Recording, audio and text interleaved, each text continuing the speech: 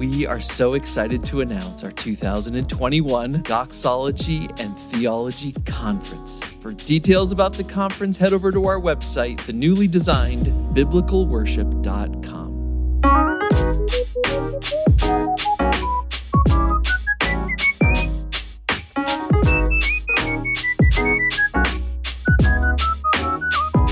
Welcome to the Doxology and Theology Podcast, presented by the Institute for Biblical Worship at the Southern Baptist Theological Seminary. That's right, I said the Doxology and Theology Podcast, a podcast for worship leaders who know that the gospel is so good, it has to be sung. I'm your host, Matthew Westerholm, Associate Professor of Church Music and Worship at Southern Seminary and the Executive Director of the Institute for Biblical Worship. On today's episode, we are dipping into our worship resources to bring you a clip by Mike Cosper. Mike is the founding pastor of Sojourn Church here in beautiful Louisville, Kentucky. He spent many years overseeing its worship services and the Sojourn Music Ministry. Currently, Mike serves as Director of Podcasting for Christianity Today Ministries. Mike Cosper has spoken at several of our D&T conferences, including the session that we're going to hear today. In this clip taken from our 2016 conference, Mike Cosper talks about context and how our worship services should reflect the time and place that the Lord has given us. This section, the first thing we're going to deal with, though, is context, contextualization. Contextualization is one of those words, I talked about this a little bit last night, but it's one of those words that can be kind of a hot button. A lot of people get irritated at the idea of contextualization because they feel like it automatically means, to some degree or another, it means compromise.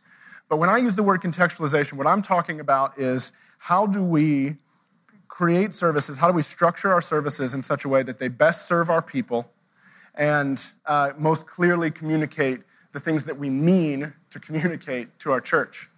So there'll be three context questions. The first one is simply, who is here?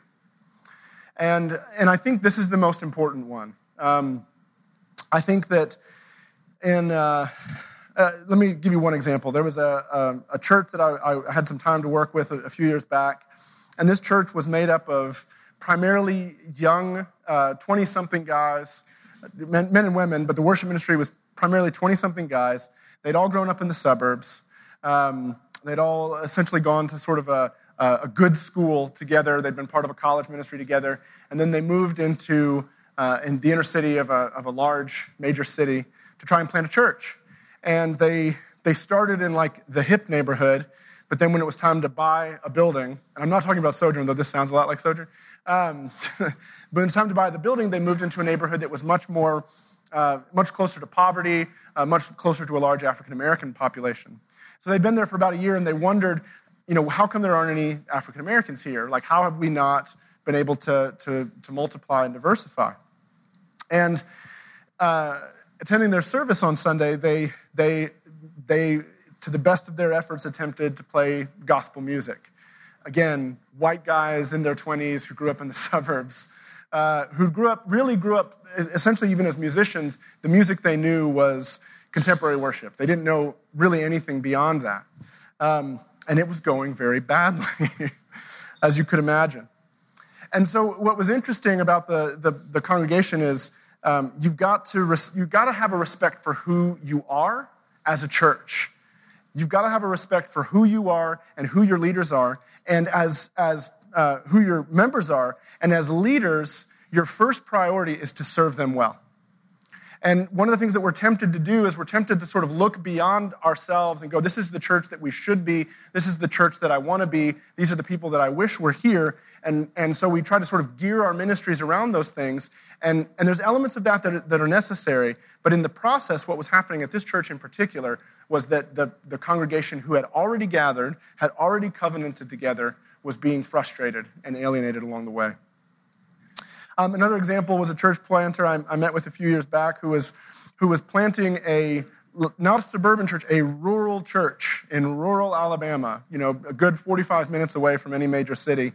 And his favorite music was the stuff coming out of Mars Hill. And he was trying to get the bands at his church to make music and to kind of create a worship culture and an aesthetic around this church that looked like this church from Seattle. It didn't make any sense. And as you might guess, it wasn't going well. So So I think, one of the phrases I've drawn around this is this idea that if you can't be with the church you love the church you're with. Sometimes when you're church planting and when you're pastoring, you get this vision for the people that you want to reach, and then once you're in ministry, you find yourself serving a completely different crowd.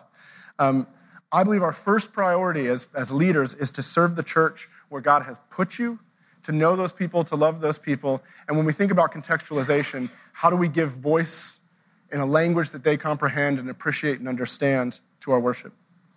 Another way to put this is that our leaders, church leaders' preferences, culturally, aesthetically, etc., need to be restrained by the desires and the preferences of their people. We need to serve them well. But that's only one aspect. There's a second aspect that's worth bringing in. And the second thing is, who needs to be here? So that second element, that second priority is still a priority. We need to look around ourselves and go, for us as a congregation, for where we are, for where we're planted, for who we are best suited to reach, how do we create a worshiping culture that when they come in, there's going to be something that feels familiar? Not familiar in the sense of making it easier to hear necessarily, but again, like that Tim Keller quote, so that the offense of the gospel is clear to them. We need language that gives expression to that. And we need, language, when I say language is a shorthand for all the ways that we communicate the things that would go into a worship service. Sort of a dream idea question that I think is helpful for this is, imagine that one night you go to sleep, and when you wake up in the morning, Jesus has appeared in a dream to everybody in the community that you're trying to serve, and they've all gotten saved. And you walk into like the center of town or your favorite coffee shop or whatever it might be, and there's all these new Christians, and they're doing the best they can they're like, we're going to write some songs, we're going to praise Jesus, we can't contain this anymore. What would that look like? What would that sound like? What would that expression look like? That's a way to think about who needs to be here and to sort of dream and imagine what would it look like for this community who doesn't know Jesus to suddenly find themselves worshiping him. Third question, who has been here before us? This is another one that when we're young and in ministry, and even when we're older in ministry, this can be a frustrating question on certain levels. The first thing is we need to learn to honor the history of our congregations, especially if we have older folks. A lot of times when we're young and we're excited and we have a passion for a certain way of doing things, a passion for a certain sound and all of this, we end up inadvertently creating conflict in a congregation because we show up and we don't honor the past. And we don't respect what that congregation that we've been called to serve has already been and has already done. You will alienate people and create a tremendous amount of conflict if you find yourself in that position. And that's true in a church that's 5 years old as much as it's true in a church that's 50 years old. Every church, a month in, every church has a tradition. They have something that they've done before, and the people who are gathered there have attached their affections and have attached a sense of ownership to what's been done there in the past. So we got to have respect for that. Even in the times when we're trying to sort of lead change and do things differently. You may be wanting to bring more theological depth into a context that's primarily singing, modern praise songs or even, gospel hymns from the early 20th century that are kind of sentimental and all of this. If you don't lead that transition slowly, and if you don't occasionally dip your toes back into that place in the past, I think you're doing a disservice to the congregation that's there. So don't just sing songs that were written in the last decade. Don't just sing retuned hymns. Sing some old hymns as well. Do things as well. The other reason you want to do this is you want to connect the church to the history connect your church to the history of the church, whether that's by reciting a creed or singing older hymns. You want to give the sense in the context of your worship service, you want to give a clear sense that we didn't make this up and this thing didn't start with us, that there's a church a church tradition that stretches way back that we're participating in. And I think this is one of the questions, this is one of the issues that's going to get more and more and more important because of what's going on in the broader context of our culture. Something I've been thinking a lot about, and this isn't a complete thought, but I'm going to go ahead and throw it out there, is we're living in this time where the pressures of secularism and the pressures of kind of the sexual revolution and progressivism, these things are pressing more and more and more against the church. And simultaneously, as that's happening, that's really a movement that's been going on for a long time, but let's start looking at it from the 60s. Simultaneously, while that movement's getting more and more momentum, the sexual revolution's getting more momentum, abortion becomes legal, sort of no-fault divorce, all of these things that are sort of breaking down families and breaking down sexual identity and all of this. At the same time, the church is modernizing, right? Where there's a contemporary worship movement, and then in the 80s, there was this thing. There's a book by a guy named Bill Bishop that talks about this sort of demographic thing that happened all over the country where culture kind of split up so that you never had to be around people who didn't look like you. This is partly due to suburbia, partly due to technology. And one of the significant factors in this was what happened to churches in the 80s and 90s with the sort of mega church movement where when you went to church, you were, the idea around worship was built around this thing that when you come to church, you're going to see people who are just like you, and we're going to sound like you, and we're going to worship like, the music that you like and all of this. And there's plenty that we could point to and all of that that's like, well, those were good things. Those were good contributions to ministry. Here's my fear, though.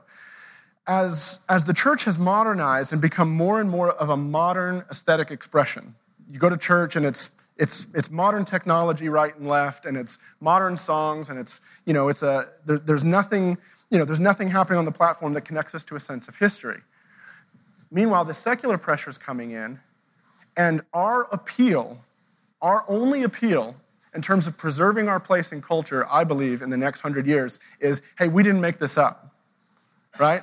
This isn't us just being angry bigots. We're part of a tradition that is held to these beliefs about marriage and sexuality and sexual identity and the meaning of the body and et cetera, that goes back for years and years and years. The problem is if they walk in the doors of a lot of our churches and we try to say, well, this is a tradition that we're a part of, they go, show me the tradition. Everything you're communicating is this is modern, this is now, this is us, right? This is about this moment. And so I think it's going to be really key for Christians to find their connections, not just in their heads, but in their cultural expressions that connect them more and more deeply to history, because it's a key thing for our public witness in the days ahead. I also think one of the things you're seeing right now in culture is you see a movement away from these kind of modern evangelical things amongst millennials. And there's some interesting stuff that David Kinnaman and Gabe Lyons have written about this. But there's this movement towards history, and I think it's sort of unconsciously for these very reasons. So beyond the normal reasons in terms of saying why should we connect to the past, I think one of the reasons we need to connect to the past is it's a key way to preserving our place in the future. So those are the context questions. And between the three of them, who's here, who needs to be here, and who's been here before us, there's an inherent tension between all of them. They're all going to have kind of competing priorities. And the job of the pastor is to be thoughtful and discerning in working through. The job of the worship leaders and the pastors and the ministry leaders is to be discerning about how do we navigate those tensions and give expression to each of these three desires in the life of the church.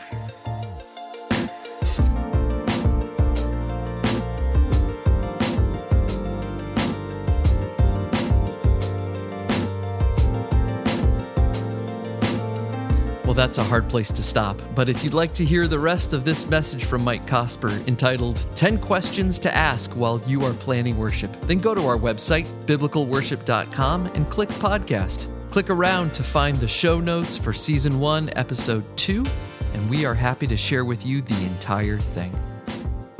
That is what we have for you this time on the Doxology and Theology podcast. Our show is produced by Evan Jarms, engineered by Mark Norris and Caleb Sherwood, and the music is by our good friends at Murphy DX. Until next time, this is Dr. Matthew Westerholm reminding you that the gospel is so good it has to be sung. Peace be with you.